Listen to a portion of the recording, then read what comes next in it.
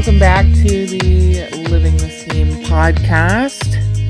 We are here with episode number 3, and this one is going to be all about how MLMs and cults have some striking similarities. I'm Eve. I am the creator of the Sounds Like MLM Facebook group. I'm Anna. I'm one of the moderators of the Sounds Like MLM Facebook group. I'm Maggie. I'm one of the admins of the Sounds Like MLM Facebook group. And today we have a guest joining us who used to be in a cult. And his name is... It's Mike. I'm Mike. Hello. Hello. Hi, Mike. Hi, Mike. Hello. Welcome to the podcast. Steven. I literally almost bust out with that when he was like, and his name is... So welcome to the podcast, Mike. You're here to talk to us today about your experience in a cult while we compare it to being in a multi-level marketing company. How does that make you feel? Indifferent.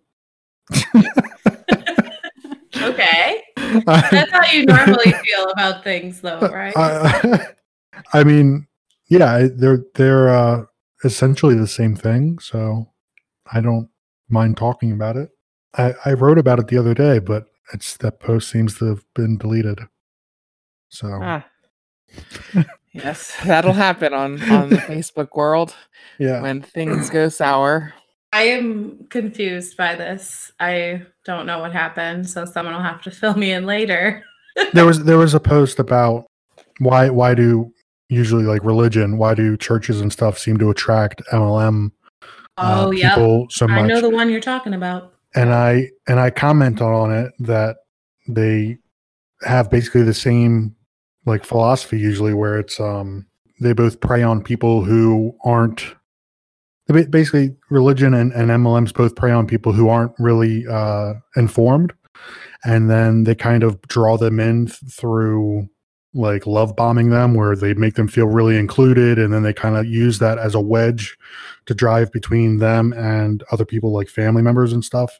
And then once they've got you where you're separated from your friends and family, then you are either really deep in the MLM or you're in the cult, and they can just kind of control your life. But I guess whoever I commented on that post, I guess they didn't appreciate it. But yeah, that'll happen. Okay. So how long ago were you in this cult, Michael? I'm trying to think. It's been 13 years, 14 years. Gotcha. And how long were you in it? Got all these questions you weren't prepared for, huh? Math is really hard, isn't it? It's a hard-hitting investigative journalism. Look, I'm turning, I don't even know how old I'm turning. I think I'm turning 32 in April. So like, it's life feels long, man. I don't. Oh shit! Don't I know that? I was in it from 15 to 22, so 7 years then. Yeah, and there was, 7 years of being in it, and then there was a year of living at the church grounds or the compound area. You weren't actually active in the cult for a year, but you were still living there? No, I'm saying like a year of my 7 years of being in the cult was actually living there. Oh, like completely immersed in it. Yeah, like having outside contact cut and stuff like that, and having my phone taken away, and not being allowed to have family members visit or friends. How did you get involved with it in the first place, though? How does a 15-year-old make that decision? Was it made for you?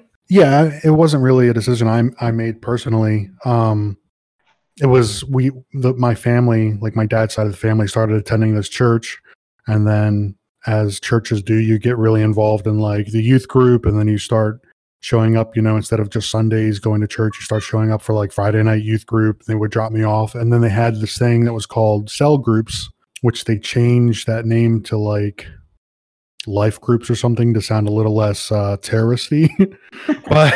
but that was like every Tuesday night we would meet together, and that was like a small group of just guys, and they were separated by genders. So like the guys met with the guys and the girls met with the girls. And so then I would get dropped off for that. So then I was up to like Tuesdays, Fridays, and Sundays being at church. And then as you start to get more involved, they start to ask you to do more things like, hey, can you come out? We're having like a dinner thing Saturday night, or hey, you're doing really good in your cell group, your life group thing. Maybe you can sit in on such and such's life group on Wednesday nights. And so now you're going Tuesday, Wednesday, Saturday, Sunday, Friday night. Like it ends up just incrementally taking more and more days until you end up like it's your entire life. You're going to this church 7 days a week. And so it just started out as just going to church. And that was it. But the way the hierarchy and stuff was set up was like, you just felt more rewarded the more that you, I guess, volunteered of yourself and more included in things. So you would willfully do this stuff. And my parents at like my dad's side at the time, they had no issue like taking me to church. It was, I guess they figured that I could be doing a lot worse things at 15 or 16 years old than going to church 7 days a week, which maybe, but.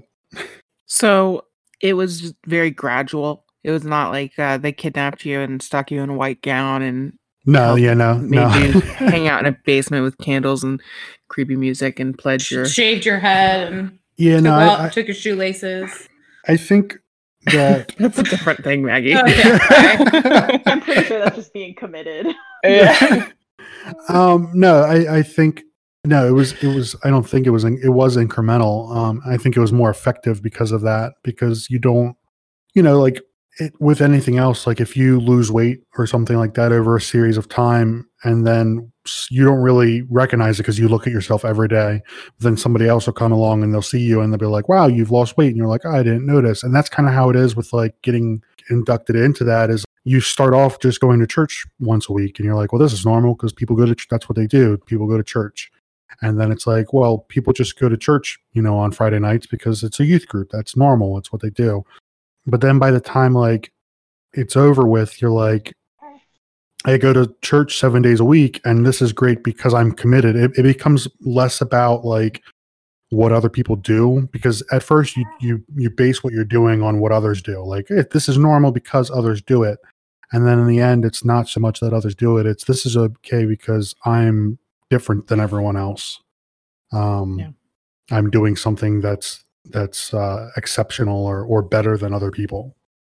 So and then what? Someone just saw like, did it become like friends on the outside or family on the outside? Just like we never see you anymore. Where have you been? I mean a little bit, but I mean I was kind of secluded as a teenager anyways. Like I was kind of antisocial, and so having church friends became like my full-time friends. It was easy to just swap them in. And I mean, family members and stuff, were like, well, this is kind of weird. You're over there a lot.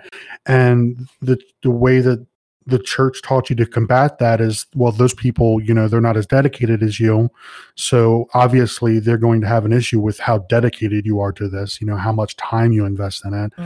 And it starts using that as the wedge to make you voluntarily pull away from your friends and family because they aren't, on the same path as you, or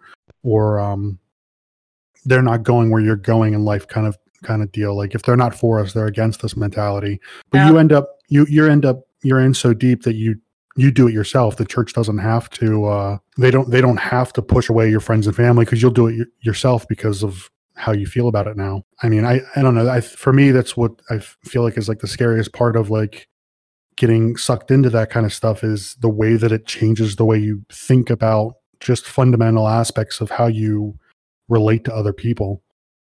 It changes your entire personality.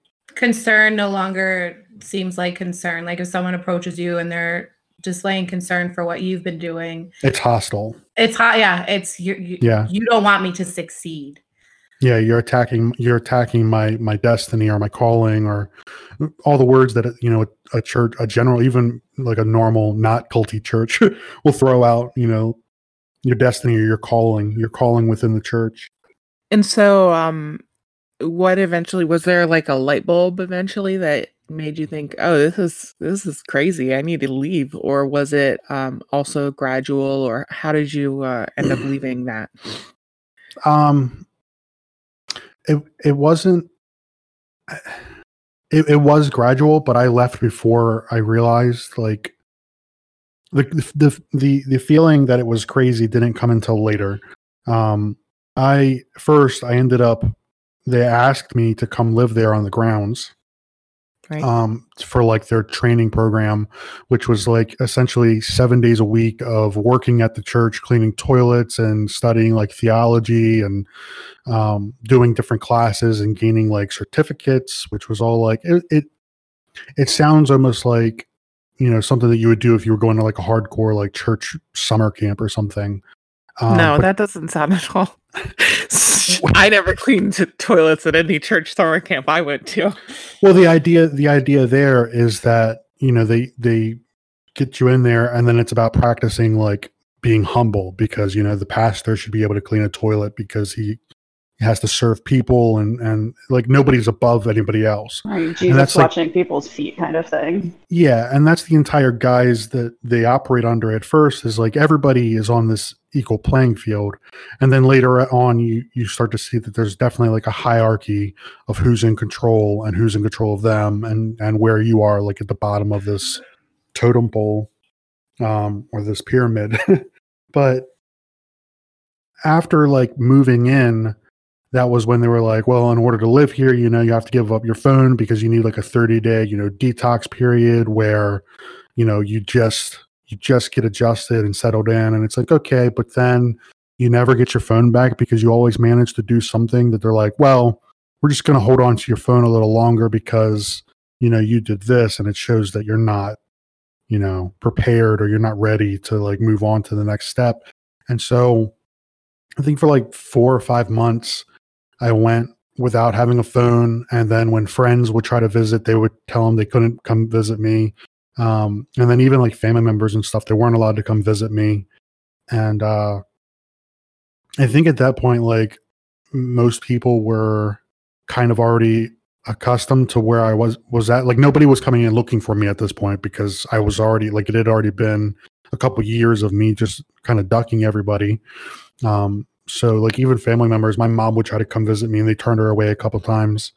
And so that went on for like the first 6 months. And then the second 6 months, like, I was allowed to have visitors, but I still wasn't allowed to like really leave the church grounds with those people. I could only leave the grounds if I was with one of the staff there, like one of the church staff. So like my mom would come to visit, and we could hang out around the church and stuff, but we couldn't leave.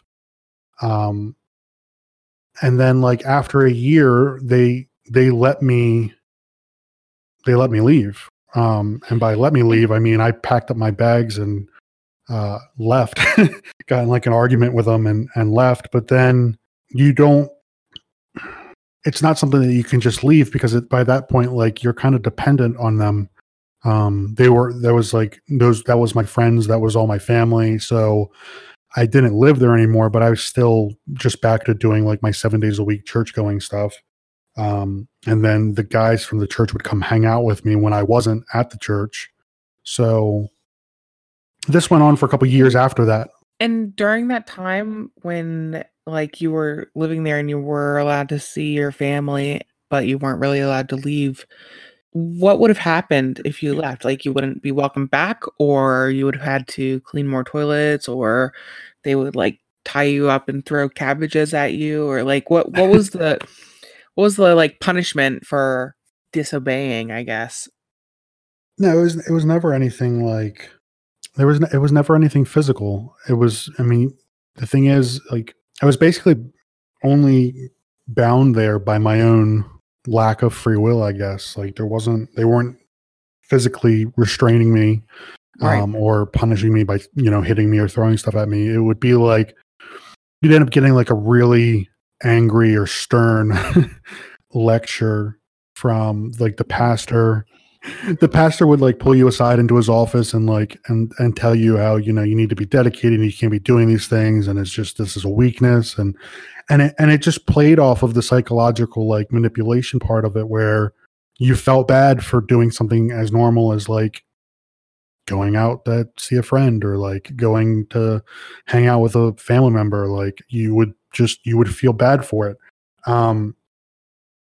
And then they would take privileges away, like, or they'd make me get up earlier. I mean, I was already getting up at like 5 o'clock in the morning. So like, But if you I had to said get up, nothing physical. That's awful. That's Yeah. literal torture. But so they were literally in those ways that you just described, they were controlling your behavior and you didn't even realize it. yeah, but Like, where and you say because that a lot of it is you think that you're now doing this yourself. That's what is, I guess, so insidious about like the cult mentality is you think that you're in total control over what you're doing, but you're just being manipulated, or you've been manipulated for so long. Like the entire idea of like brainwashing somebody, it's to make them go against their own basic instinct and goodwill to follow whatever you're trying to do. To get them to like not act on their own best interest, thinking that they are acting on their own best interest. Yeah. So when you lived on the grounds, was there like a curfew? Was there a uniform? Was there like a mess hall? Like, did they every day? I mean, uniform was dress clothes. You dress like you're a pastor every day. Sunday best? Yeah. Well, essentially, like you have to have a dress shirt on. You have to have, you know, nice clean pants, nice shoes. Everything is about like appearing real. Your appearance has to be really well kept. So clean shaven, hair trimmed, and you like, we didn't have to tuck in like our dress shirts, but if it looked sloppy, they would make you do that. So just like Sunday best, but like non-denominational Christian church Sunday best, not like Southern Baptist Sunday best. But that was every day, just in case like someone stopped by, you needed to, you know, represent God's church, and so you had to look like I don't know. Like the more I think about it, the more it kind of baffles me, because it's really backwards now. But at the time, like that was, you got up at 5 o'clock in the morning, you read your Bible from 5 to 6, and then from 6 o'clock on, you would gather with the other people that were living there, and you would go to the gym each morning because you had to work out for an hour each morning. And then we would get back. We'd have enough time for showers and to throw something quick in our stomach, and then we'd be off to do chores around the church for the rest of the day until around 3 or 4. And then there was usually like some church thing going on 7 days a week at the church that we had to set up for and then participate in. And then we would usually like wrap up and get back in the cabin that we were staying in. Like we'd usually like wrap up whatever church function was going on, clean up after it, and all the people, wait till they all left, and then shut the lights off, lock the church up, and get back into the cabin at maybe 9 o'clock, 10 o'clock. And so there wasn't like a forced, like you need to be in at a certain time. It was just, you were already up from 5 o'clock and you were just now finishing your duties at like 10 p.m. So you would get back to the house, shower, shove something in your stomach, and then go to bed, and then repeat the process. Yeah. And then repeat the process the next day. So And you said a few times now, you and the others, how many other people were there actually living there at the time you were there? There was an adult head of house, so they would usually get like an older, I say older, but like 30s or 40s. I was to say like our age now. Yeah. I'm thinking back, like the guy that was probably in charge of things for a while was probably my age now. So, but yeah, he had like the main bedroom of the cabin, and then for a time, some of the other guys like cycled through. And there's kind of like a high turnover rate when you're in that kind of cult, because they would drop off. I remember like this other Mike got dropped off there who had like behavior problems, and he was there for, I don't know, a couple months, and then he just kind of like ran away. And shocking. So like, truly. so like, yeah, so like some people get away from it, and they're not there the entire time. So like the only other permanent member that I was there with, there's two other people that I was there with that were like, that stuck it out permanently. And, but usually like there was one of them and another bunkmate in another room. And then there was a guy who slept up in like the loft area above me. And then I had a bunk bed in my room where there'd be another person. And then occasionally we would have more than that, and occasionally we'd have less. But there was always at least four of us in the house, me and two other, I don't know what you want to call them, other guys, and then the adult. So there'd be four of us at all times. So a relatively small group. What about the adults who weren't living there but were partaking in mostly daily stuff? I mean, they were usually on staff, so they'd come there and they'd do whatever their work thing was. So like one of them was a guitar player, so pretty much his job was to like make sure we didn't blow anything up that we were cleaning, and then he would just play guitar all day. That was like his thing. And he got like paid. how many were there total who were like I understand it, it's like I understand that it's front facing, it's just like a regular church, but like there were much more cult-like tones underneath, but obviously not everybody who like went to the church was during the day there'd in be the cult side, right? Or were they? I mean, no. Are they?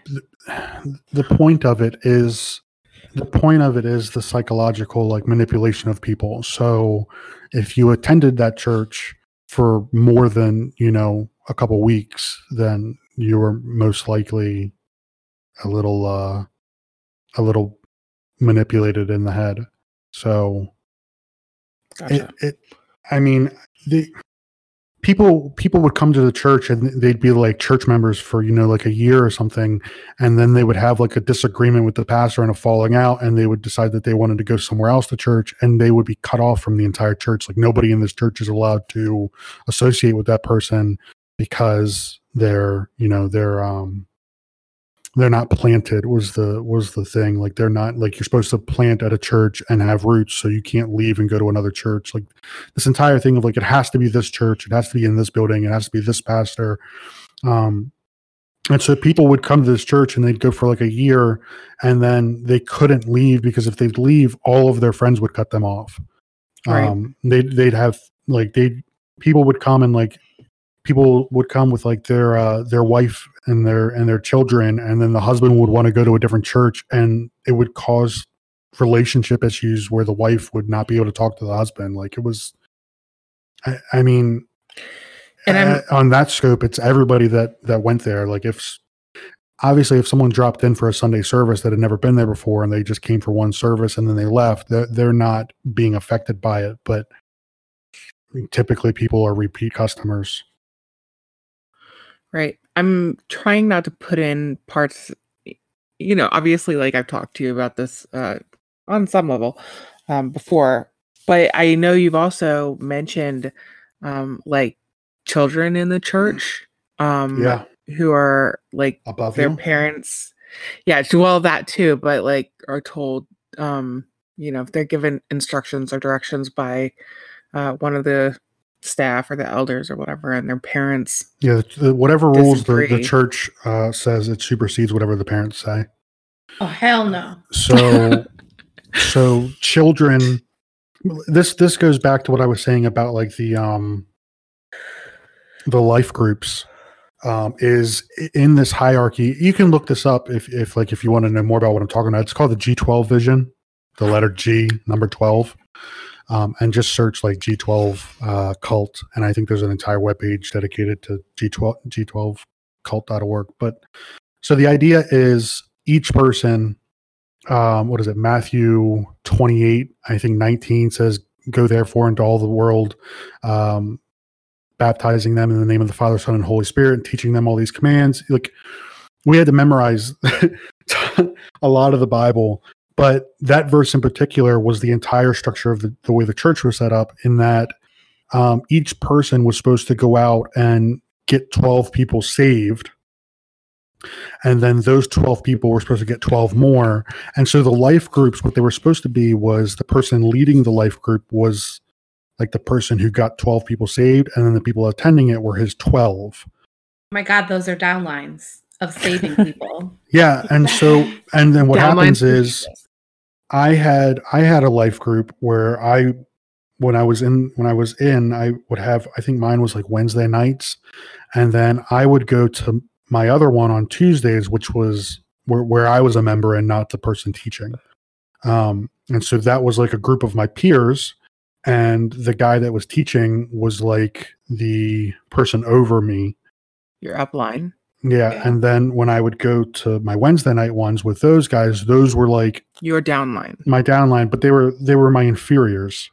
Yeah. In the high. Yeah, the downline is they're your little minions. Yeah, but in this, like in this hierarchy, it's like a power hierarchy where if they're beneath you, then whatever you tell them goes. And if they have an issue with something that happens in the church, they don't approach the pastor directly. They approach you. And if you can't give them an answer directly, then you have to approach yours. And if they can't give me an answer to give to them, then and it just trickles back up the chain. But typically that's not how it would be handled. They'd come to me and I would just give them an answer. And if I couldn't give them an answer, I would just be told to just tell them to Forget it. to just trust, or if it was that they had a problem with somebody, just throw it back. Well, if you have a problem with somebody, that means you have a problem, kind of thing. Like just like making it back onto them. If you're pointing your finger at one person, you have 3 pointing back at yourself. Essentially, I mean that was the entire thing. Like I had problems with people while I was like there. My only takeaway from 4th grade. Yeah. Well, I had problems with people while I was there, and I went to the pastor about it, and he was just like, this isn't a them problem, it's a you problem, because you have this problem, so you need to fix it. And I always thought that was so infuriating, but then and toxic. Yeah, but then again, you're not allowed to question that. Like it was just something that and really for a couple of years there, I mean, I operated on that idea that like if I am angry with somebody else, it's a me problem that I need to fix, and that's just how I approach things after that. But so the structure of it, though, as you can see, like these little life groups that are happening, during the week are the very base of this, and then it goes all the way up until you hit the pastor who has his 12, which is like the main 12 people in leadership of the church. And then that pastor has a pastor in South Africa who is basically, he would come over, once or twice a year, and it would be like a guest pastor at our church. But he was the one that was like telling our pastor what he was supposed to preach on each day, or each Sunday, and like what he was supposed to do and how he was supposed to run the life groups and the hierarchy. And then the pastor in South Africa has a pastor, and that's Cesar Castellano, who's from Colombia, who's the one who started the G12, like the idea, this hierarchy structure. But it would become really toxic when like somebody, they stop doing it. Like people can't, they're not machines. They can't just go out and get people saved so they can have their 12. You can't just go out and grab 12 people and be like, all right, these guys are Christians now. And so what they started doing is they would just start, whoever came to the church that would get saved, they would just start putting them in your group. So you would have like this downline kind of like handed to you, and warm leads. Yeah, you would, and they would give them to you, and you were tasked with solidifying them. So basically, they don't leave. They put them in your group, and then they're just told, well, if you go to this group on Wednesday night, and it'll be you have a great time, and then your task during that Wednesday night life group is to make sure that they come back again. And then what would happen that made this toxic is then kids would go up on a Sunday service or whatever that were like 12 years old and stuff, and get saved and then get put into a life group. But then eventually those kids, because kids are impressionable and they don't have any reservations, they would go back to their schools, and they would get a bunch of their friends to come to church, and then they would get put in charge of their own little life group. Oh my God. And so then they would have like all these kids that they were just like indoctrinating through them. But then because that kid has his own life group, that kid is now considered a leader, which promotes him like on the the hierarchy chain. So eventually what you had was, I had someone in my 20s that was, I think, 17 and was technically considered above me. And then I've had it where parents come in after their kids and their parents are technically considered beneath their kids because the kids have been in the church longer. Yeah, because they've So do the been parents have active. to listen to their kids.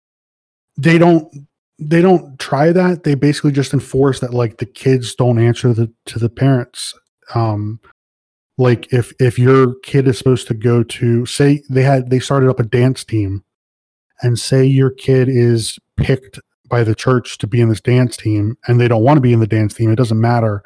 But if they're supposed to be a dance team on like Saturday night at 6:00, then they better be at dance at 7:00 or 6:00 on Saturday night. Like, and if the parents are like, I can't take them, it becomes like this thing. Well, you're not dedicated enough, and it's affecting your relationship with your children. And so parents would end up getting manipulated by that, and then their kids would be running their own freaking downline groups with Downline. So they basically used like 11, 12-year-old kids as, like, for lack of a better word, Bait. super spreaders.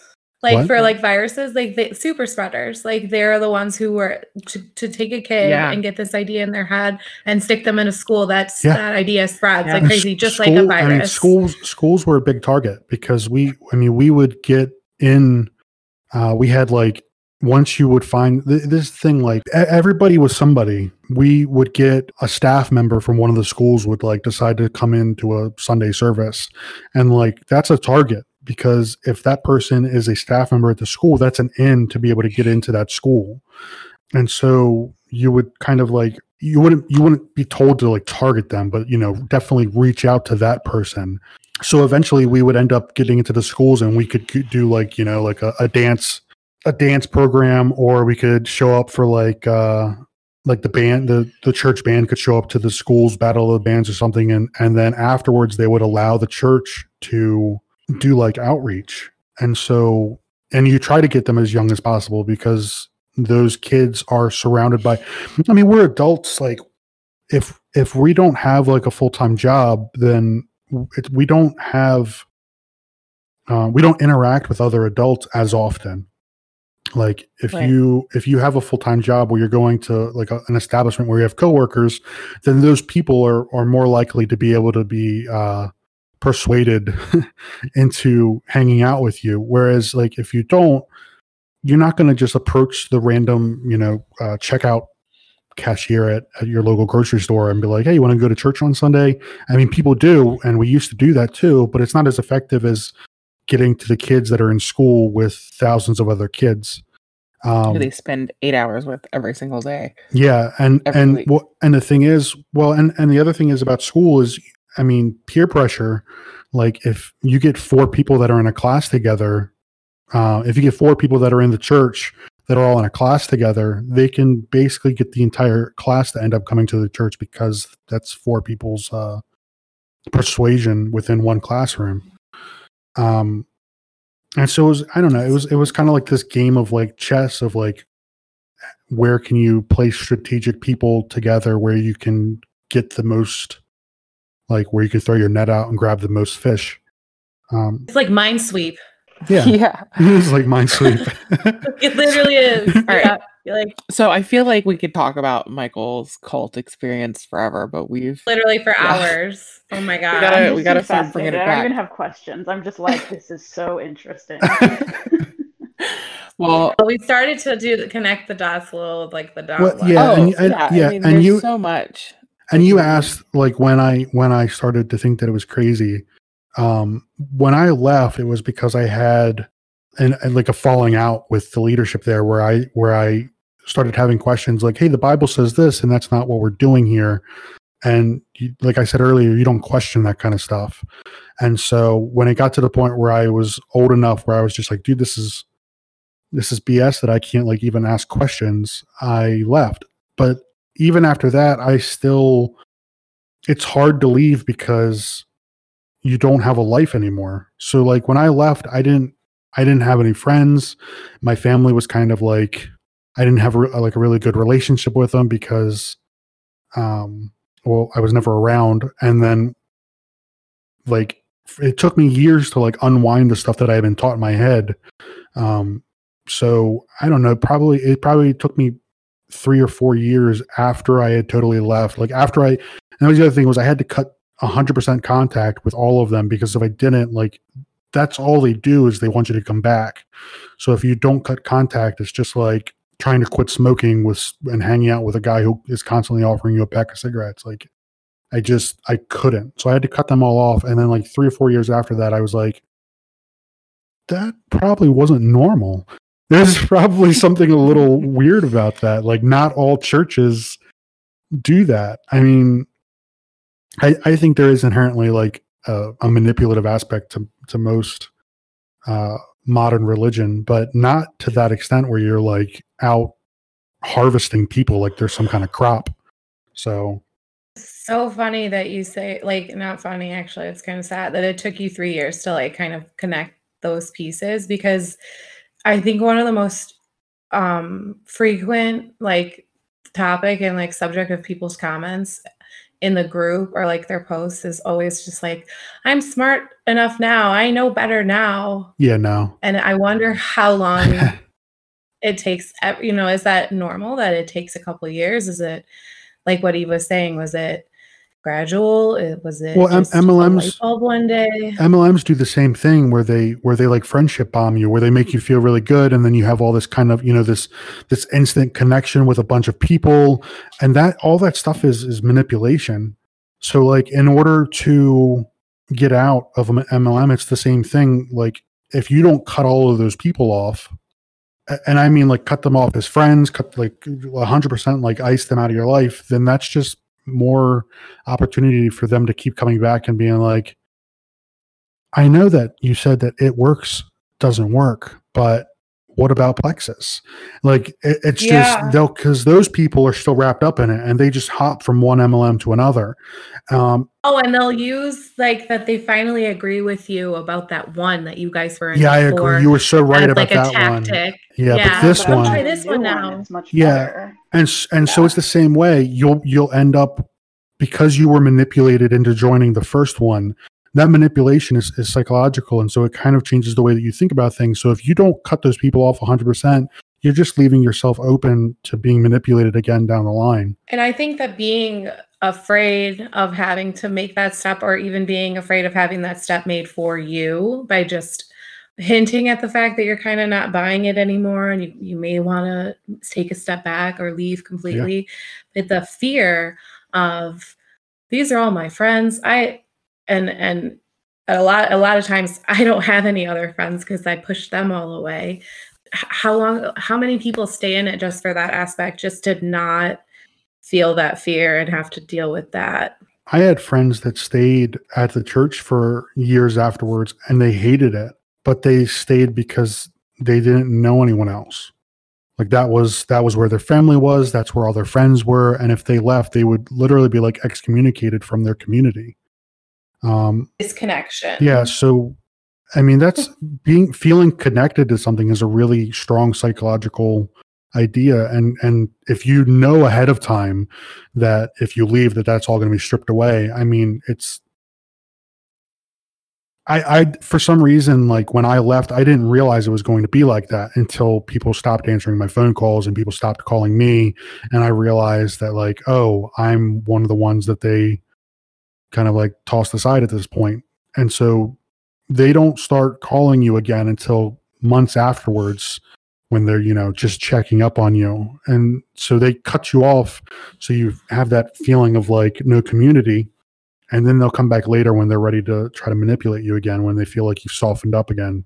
Because initially you're angry, you're hurt, you're all these things, and they can't work with that kind of emotion. So they'll come back when you've calmed down later to try to pull you back. Yeah, I can't imagine like being in an MLM and then knowing that if you stop selling a product, or or express doubt in a product, that literally all of your friends, the people that you've, gotten accustomed to, are all just going to drop you. It's super shitty. That's like the emotional control part of any cult. Mhm. Yeah. So we've got this kind of a list here of cult identifiers, the characteristics of cults that we were kind of looking through and thinking how very, very similar it is to MLMs. And really throughout the whole last, I don't know, 40 minutes of you talking about this cult you were in, I just kept thinking about like the parallels with MLMs.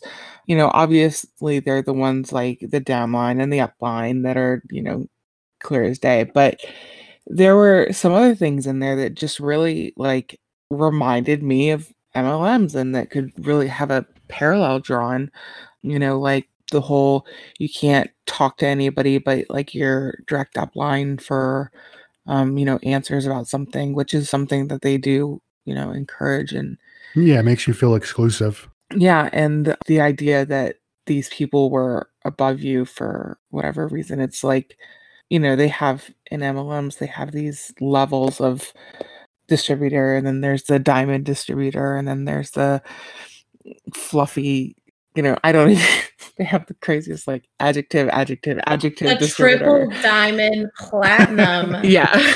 pearl distributor. Right, which is all nonsense. It doesn't mean It's anything. literally all just me. It's hilarious because I could make up the same exact thing, and for some reason someone would read it and be like, I want that. Right. I want that title. Everybody wants the gold star or the double black diamond, whatever. Exactly. Yeah, we had people like that in the church, and they spread like wildfire because everything is dependent on community. So if like one person starts selling Mary Kay, they just tell their church downline, hey, you guys should check out this product. And so then their church downline immediately would like become their Mary Kay downline. Wait, that happened in your like that you experienced or you like witnessed? Yeah, we had MLMs going through specifically. I know we had like the Mary Kay there. lady came in, and she had like her pink car that she would show up to church in, and that she wasn't actually given, by the way. No. Yeah, no, that was like her bragging rights was that. So because they would pop up all the time between. It was usually like makeup. It was usually like aesthetics. If it was something like a shampoo or a makeup or something to make you look, look better, presentable, whatever it is that they're selling to people. Something I fail at daily. Same. That's crazy. That's like Inception, but MLMs, like a cult inside of a cult. Pyramidception. Well, it's a lot easier in a church because you already are, like I said, like these, You're like I said about accustomed to these. Yeah, and like I said about like your 9-to-5 job, if you don't, if you're not in school, then you're not likely to be around a ton of people, except for if you go to church. Yeah. If you go to church, all of those people are supposed to be like, your brothers and sisters in Christ or whatever. And so you have like this community. So it's a really easy in for an MLM person to be like, well, all these people have to be nice to me. They're all obligated to support me in my dreams. Exactly. And so they'll show up and they'll be like, this is what I'm doing with my life, and you guys should support it. And then people are like, okay, yeah. It's just so 100%. Yeah. I'll take your Mary Kay makeup and I'll raise you 131 back. So on this, like a goddamn MLM swap meet up in there, wasn't it? I never saw any swapping, but so that's crazy. In this list, we've got I'm just gonna kind of go down the list and we can kind of talk about each one here. The first one is deception, which is like so clear. I mean, we had the whole last podcast talking about all of the things that people kind of throw out there to lure you into an MLM with all the money that you make and how you're an owner of a small business and how just all the it's not a pyramid scheme and everything. All companies are shaped like pyramids. Yeah. So like the foundation of an MLM really is the deception. It's the flashy lifestyle that you can lead, and all your dreams will come true. Yeah, the pink car and just everything there, and Retired my husband at 38. yes, just all of that it really is deception, and it's their first line of defense to get you in. It's a constant thing throughout the entire thing, though. They're deceptive about what the company is. They're deceptive about the products, where they get the products, how the products are made, how good the quality of the product. Yeah.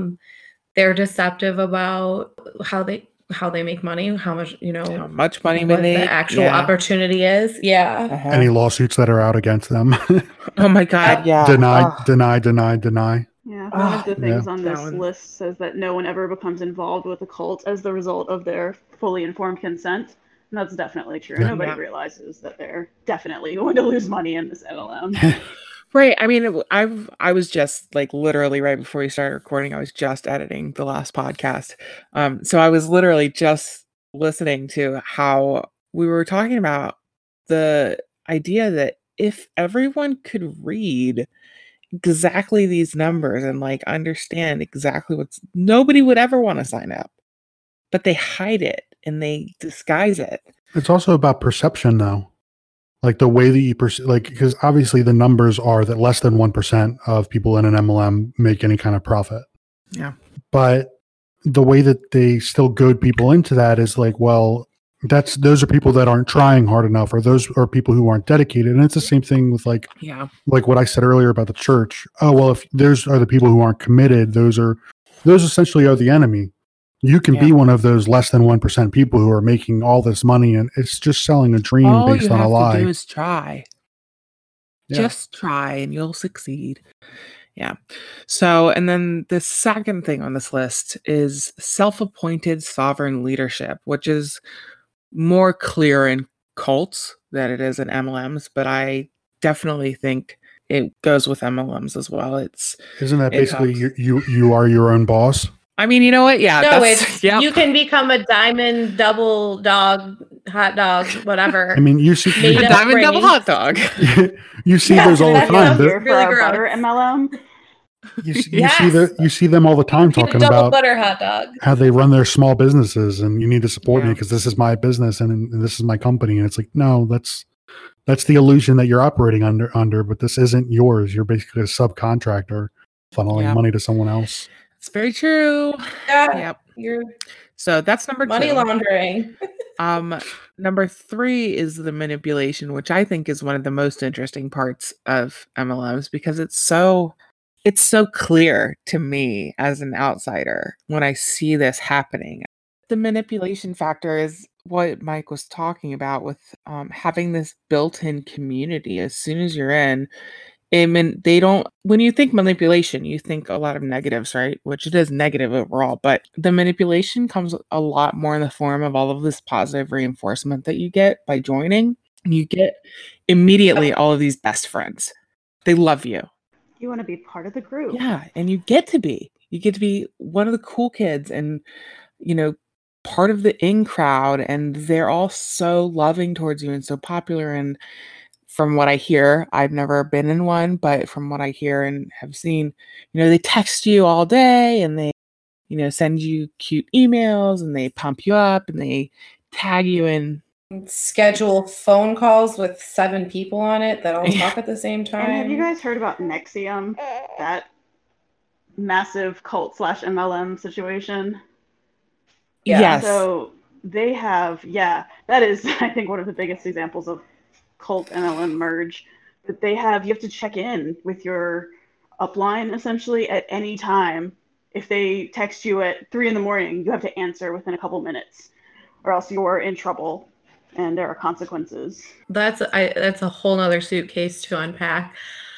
Absolutely. The whole episode. That whole situation. Yeah. Oh my God.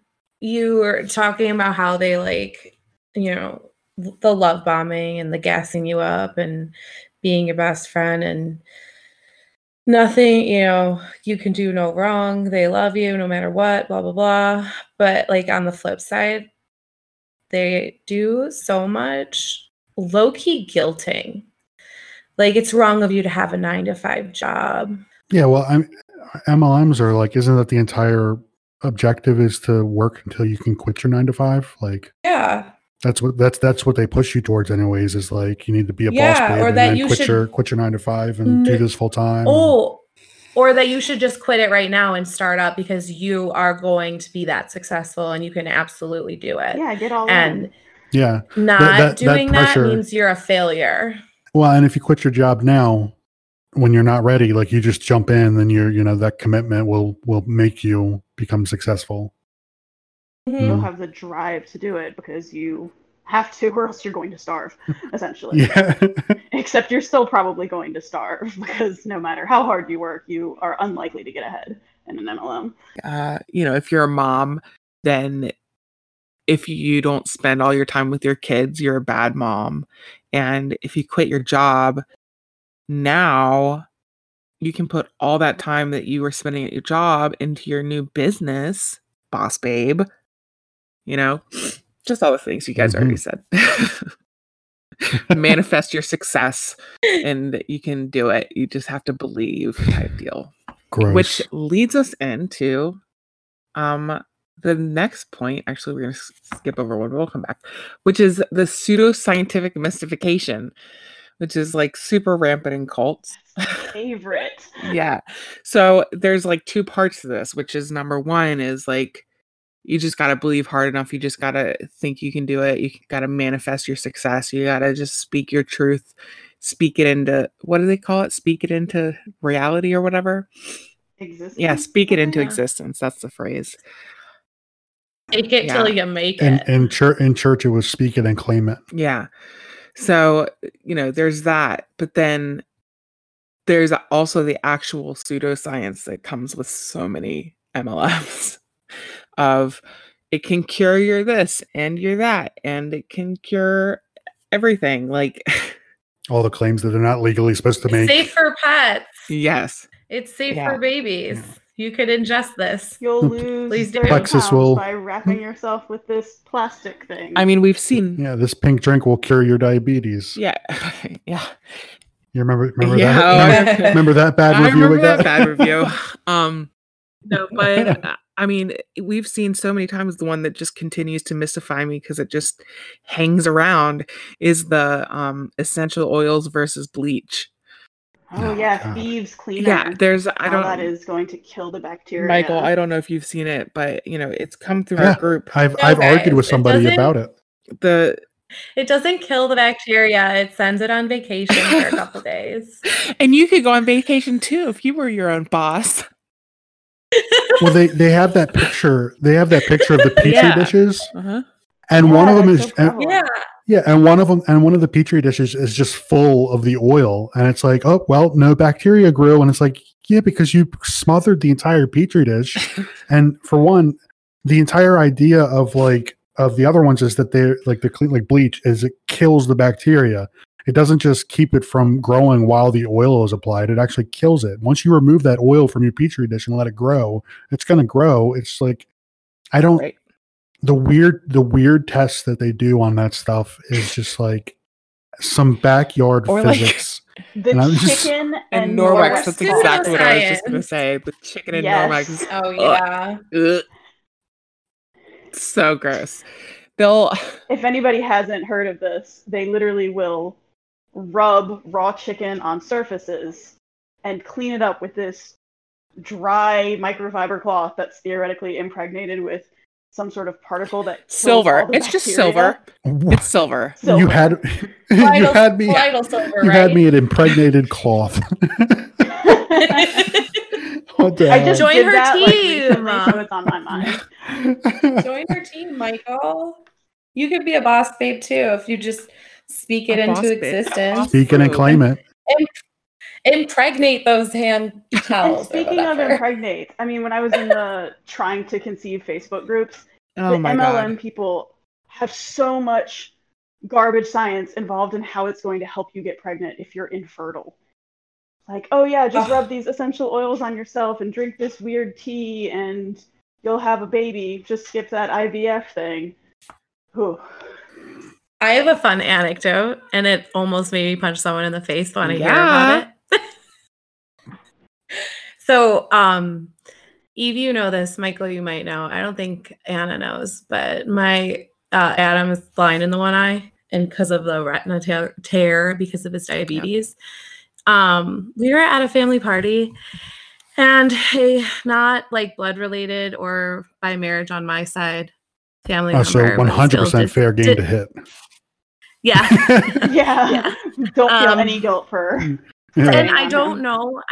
This is not my assumption. I don't think or no. I hope not that I don't think that she's like actually involved in like doTERRA or any of those, or Young Killing. But she immediately was like, "Oh, have you looked into any oils or supplements? Like that's going to fucking repair his retina and cure his diabetes and make him see again." I was like, "Are you? There's literal percentage of his retina was removed. You fucking idiot bitch." No, I have not looked into any supplements or essential oils to fix his eye. Well, that's like, I mean, it's not like that, but they've done the same thing with keto. Oh, like yeah. where keto was originally like just a diet that you could do, and then the MLM groups like got a hold of it, and now they sell like ketone packages that you can drink, and it's like, do you realize that you're literally paying for pee? Yeah, like that's not how ketones work. Like you have to form them in your blood. And you're just like ingesting them in your stomach. Like, hello, your stomach and your bloodstream isn't the same thing, and you're just pissing all that out. Like, it's congratulations on your expensive yeah, pee. and it's literally that's what it's really irritating because the diet is, if the MLM groups hadn't gotten hold of it, the diet itself has worked for people, and it's done really good stuff for some people. But then once you attach the MLM brand to it, it's like, well, can't do that anymore because you can't say you're on keto on Facebook, or you'll just be like bombarded with messages from the Huns. I actually just went on Facebook and looked up my favorite pseudoscience that I've seen, because I wanted to read it verbatim for you guys. Oh, I can't wait. It is. I'm giddy. It is a market partner with Monat, which is a shampoo company. If you guys don't know, favorite. They've got several lawsuits against them at the moment for everything from making people's hair fall out to causing miscarriages to all sorts of things. I don't claim to know if any of that is true, but there are lawsuits out for these things that are pretty serious. But a lot of people claim that their hair has fallen out when they've started using Monat. So this is from a market partner who's their version of distributor or consultant. And she says, this is going to be so fucking good. I can't wait. A lot of people are confused with hair falling out and it cleaning the hair. Over-the-counter hair products have basically glue in them that don't let your hair naturally fall out the way it should. Monat cleans out the glue, and it lets the hair come out on its own. So it doesn't make the hair fall out. It just removes the glue from the over-the-counter shampoo that was holding it in when it should have shed. This is how companies can say you'll have thicker hair. I hear this happens a lot to people when they first start. My family personally didn't have this problem, though. That's straight from these people that Monat lets sell their products. Yeah. What's that lady's name? Because I just want to talk. I'm not saying it. I have never seen it. Is. I know. Wait. Honestly, I just want to invite her over to my house or get her address, which might be even more creepy, just so she can see my hairbrushes. And I use like over the counter. I mean, it's from Sally's because I bleached my hair, so it's the purple stuff. But I have enough hair in my hairbrush after a week to make like a wig for a small child. I also and my hair's short. Just ask anyone who's ever lived with me. I shed more than my dog does. Yeah. As far as Monat seems to be concerned, you've never seen cleaner hair than on a bald person. Yeah. I just glue in regular shampoo. So check your shampoo for glue, ladies. Do they just list it in the ingredients list like Elmer? I don't know. Yeah. It's probably that wacky tacky stuff that comes in the broccoli, the craft glue. It's obviously got to be Gorilla Glue. Gorilla Glue, yes. Okay, so we've pretty well hit the pseudoscience. It's probably Zap-A-Gap. And the next point is monopoly of information, right? So the the leaders control all the information that get to their, downlines or what have you. And you see this a lot in MLMs, which is to say they've got, like, for instance, the income disclosure statements. They clearly, obviously, a lot of companies don't even publish income disclosure statements because they don't want their consultants or distributors to know exactly like what their chances are of making it. And even when they do, like we discussed, they're oftentimes kind of disguised to only reflect the people who do make money. And also, like, for the lawsuits, they'll go out of their way to make up pretty much fake press releases about lawsuits being dropped. And we've seen that happen. These people are pretty sue happy, so I don't really want to say their company name, but I've seen fake press releases saying that lawsuits have been dropped against MLM companies, that these press releases have been released by corporate, saying all sorts of information that's just there to kind of keep their consultants and their distributors in line, so they don't get too concerned, because they don't want them to have all the information that really would be necessary to make a informed decision about what they're doing and what their quote unquote their business is being led to. It's crazy to me that when people involved in MLMs are presented with this information, that they think immediately that you're lying, and not that the company that's worth hundreds of millions of dollars that has like a dog in the fight to try and protect would be lying or covering up something or not, fully telling the truth at the very least, which is also lying. Yeah, it's because they're so manipulated, back to that previous point, that they're essentially brainwashed. Yeah, people are conditioned to view you as the enemy once you do that. You're presenting cold, hard facts. I guess the next one is false justification, which is where basically you're gradually disassociated from your regular life and you're just made into deployable agents or expendable combatants, etc., furthering the I love that. furthering the hidden criminal objective of the leaders. One of the like 80,000 consultants, 800,000 consultants in an MLM that makes $0. Yeah. I'm going to start calling Huns deployable agents. It sounds so much more sinister. Yeah, 100%. Well, I think here in relation to MLMs, it would be more like how you're so encouraged or like almost forced to, when there's somebody new on the team, you have to be one of those people who's commenting on all their stuff and texting them and being all up their ass. Just you're a love bomber instead of a lumbami. Exactly. You have to make sure they come back. It's the same thing like I said with the church earlier. You have to target people and make sure that they keep coming back. Yeah. So now you're on the other end where you're the one handing out the attention. Exactly. And it says here, like in the description about this false justification, it says that the minds are programmed to see the manipulation or cheating or dispossession or destruction of inferior outsiders, like those who challenge the group's controlling scenario. You're programmed to see that all as perfectly justifiable, which is exactly what happens. You see the whole idea of 99% of the people losing money, and you're like, well, that's just because they're not working hard enough. Like, it's all justified. That's just because they signed up just to get the discount. Right, exactly. They're kidnappers. And I like that you just said something about like the group.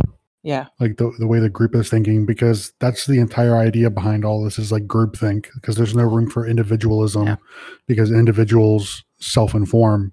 And you can't have people going and informing themselves. You need them to embrace like groupthink. Yeah.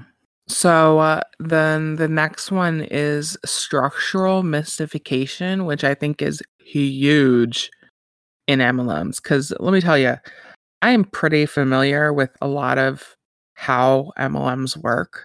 But then you show me one of the, what do they call it? One of the like level charts.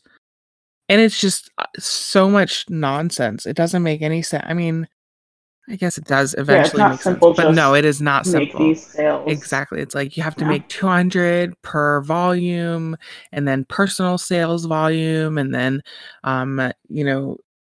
your team volume and your team's personal sales volume, and they have to be over this much, but not as much as this much, or else they can come out of your team and make their own team, and then you don't get credit. Like, it's all so convoluted.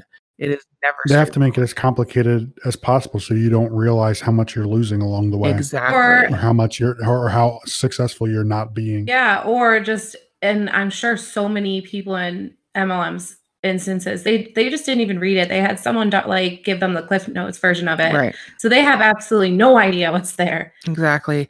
And, it says again in the description here, it's to isolate them from liability, them being the actual company, the actual group. So, for instance, if somebody doesn't understand the absolutely crazy convoluted way that they can earn a car, for example, and then they don't end up getting the car because it's nearly impossible, the company's not liable for it because they just didn't understand the instructions. It's It's just so simple. We laid it out in black and It's all white. here. This gigantic chart that makes no sense. Yeah. Did you Well, see the and it's all graphs? conditioning. It's all conditioning to make you more susceptible to groupthink as well. Just kind of going along with whatever someone else, however they explain it to you. Yeah. And that brings us back to chronic psychological deterioration symptoms. Dope. Right. So it's, people who kind of break with reality and kind of lose touch with the outside world and just live in this bubble of everybody's happy all the time, everybody's supporting everybody, even though there's no reason to. None of it makes sense on paper, but it doesn't matter. You're just doing what you got to do. You got to keep that up, boss babe. Keep up the hype. Keep up. Yeah, you got Hustle. to keep the hustle. It's an echo chamber. This applies to so much. Yeah. It's very fancy wording for basically just saying that you're going to feel like garbage if you leave because they have pumped you full of false good feelings. Yeah. And now they're gone. And you probably won't even feel like garbage right away because you'll just be so empty feeling. Right. And that's Right. part of what you'll be confused. You won't know what to feel. Yeah, and part of this description will say that, those who manage to break with the group and confront the reality that they've been deceived and exploited, they're destitute and dissociated from their social contacts. So now you're broke and alone. Excommunicated from the community. It makes me think of the several Reddit posts I've come across from spouses of people who are in MLMs deep. Yeah. Oh, they're so sad. The $50,000, $100,000 in debt. Ugh. What do? I keep trying to get them to stop. I can't take anymore. I need to leave. Yeah. Because this person has just become so disassociated from what their behavior is doing to those around them. They're just convinced if they just put more money into it, know that this next time it really will pay off. Yeah, it's an addiction. It's like gambling. Like people with a chronic I was just gambling gonna problem. say that sounds exactly like gambling. It'll be different this time. And I mean, it is. The odds are stacked against you, and you're most likely going to lose. But for some reason, people keep putting money into it and trying their luck again. Right? You're absolutely I right. think even gambling has a better chance. Return Outcome. rate. Yeah. Blackjack definitely. Right. does. I was about to Google it. Penny But, slots does. I made $280 last time I went to a casino or some shit like that. I've I made bet that's more $0 than in any of my Beachbody. MLM. Yep. MLMs are the equivalent of like going down to your local gas station and trying to gamble. like a place that's not even for gambling, and then one, Or, and then wondering, and then just wondering why you lost money, and it's like, well, the guy behind the counter is not actually a Blackjack a dealer. lottery machine. He's just He's literally just taking your money. there, slapping 100 on the counter Well, I and was- hit me, and he goes, I don't even have a deck He of literally cards. hits you at that point. God, I don't even think it would take that much effort. You could just go to the ATM, take out money, and leave it in the ATM and walk away. That's basically the same thing. It'd be more like going down and saying "hit me," and the guy hits you, and then you give him another 100 and tell him to hit you again. MLMs in a nutshell. So Oh, circling wow. back, I skipped over one, but it was radical changes of personality and behavior, which is, I mean, is so common. I went through that. Yeah, I mean, everybody does when they join their first MLM. You know, It's You so wanna- crazy. if you're gonna be successful, you have to be X, Y, and Person. Z, Mhm. and so you know you want to be successful, so you make yourself into X, Y, and Z, and You make yourself talk to people. Ugh. you make yourself a Hun, which I don't think we've ever explained here on the podcast why we call them Huns. I mean, it speaks for itself. We're not talking about Attila, Right. just for the We, record. It's because when people message you or talk to you about their MLM, they go, "Hey, Hun." Yeah, they turn into robots, which is also part of that groupthink. They all have the same message that they send out. 500 emojis in every message. It's like It's- a quota. It's so predictable. I love the ones, the screenshots that come through in the group that are like they didn't even edit the name part of it. The copy and paste. Oh Yeah. yeah. It's like, Those are my "Hey, favorite. your name." Insert name here. Yeah. I loved when I saw the So- other day that was like A person. insert characteristic that you Yeah. find like a Mad Lib that they didn't fill out. Yeah. Yeah. This is the worst story ever. So the last one is repression of all dissent, which is like a no-brainer. You try and tell a Hun that what they're doing is unethical and immoral because of all of the ways that their company preys on minorities and women, and especially single mothers, and they stick their fingers in their ears and go la la la la la la la. Yeah. I It mean, happened to me 3 hours ago. did it? Well, did you see my post? It was a screenshot, and it's, what are some good work from home jobs? I should yeah. probably add that I'm a stay-at-home mom too. And I said it's the MLM mating call. Yeah. But literally the first comment on that post is pretty much any MLM. And that person who wrote that and any other comment thread that was like, don't do MLM, it's bad. Here's why. Here's a link. Whatever. Just like, I'd make $200 extra a month on every single one. Yeah. Just denying the facts and fingers and ears, la la la la, and like keep endorsing it, keep promoting it. I think the most just mind-bogglingly frustrating answer that I see all the time is, "Oh, which MLM did you have a bad experience with?" Because I have never been in an MLM. I just know how to math. I just know how math works, and I know how, the societal pressures that they enact work, and I know how the business model in and of itself works. And it drives me crazy when they're like, "Oh, you must have had a bad I'm sorry you didn't make any money when you were in an MLM." And I'm like, I never was. They assume that you have to be bitter for a reason because you're keeping all these boss babes down. Yeah, it's You're not maddening. empowering women and you're not fixing each other's crowns. You're not being supportive of single moms who have to sell nail polish strips in order to feed their family. And see, that's the thing. They don't have to sell nail polish strips to feed their families. There are hundreds of other options out there for That'll make more money. single moms that they can actually make money with. That I mean, and possibly get benefits with, and have a consistent Yeah. paycheck. Like know exactly what's going to be in the bank at a set day at any, every week or every other week or whatever. At the least Why would you not want that? Your job, yeah. Your job's supposed to. Yeah, you're not investing in a small business. Yeah. Hashtag. So, I think that's basically it.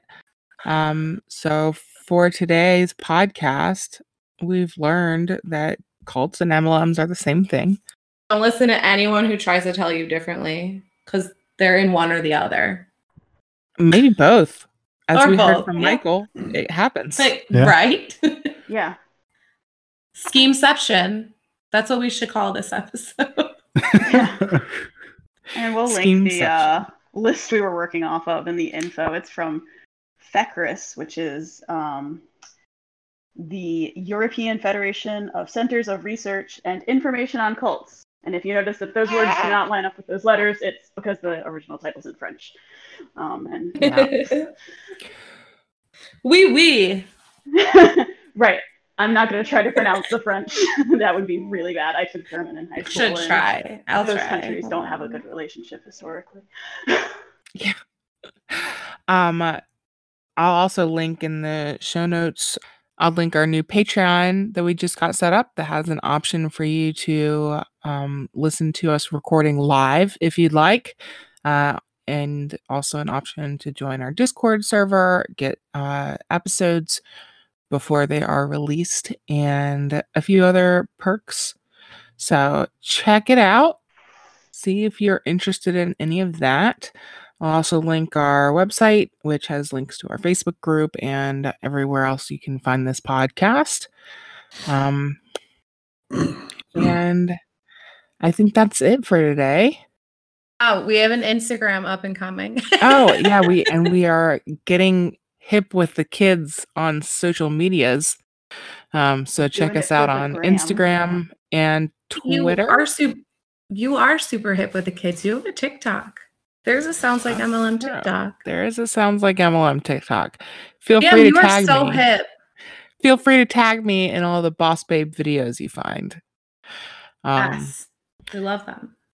So, yeah, thanks for listening. Can't wait to see you next week. And remember, it's not you, it's them. It's not you. It is them. I don't know why I just shouted that. I mean, I think it's because of the headphones. You're very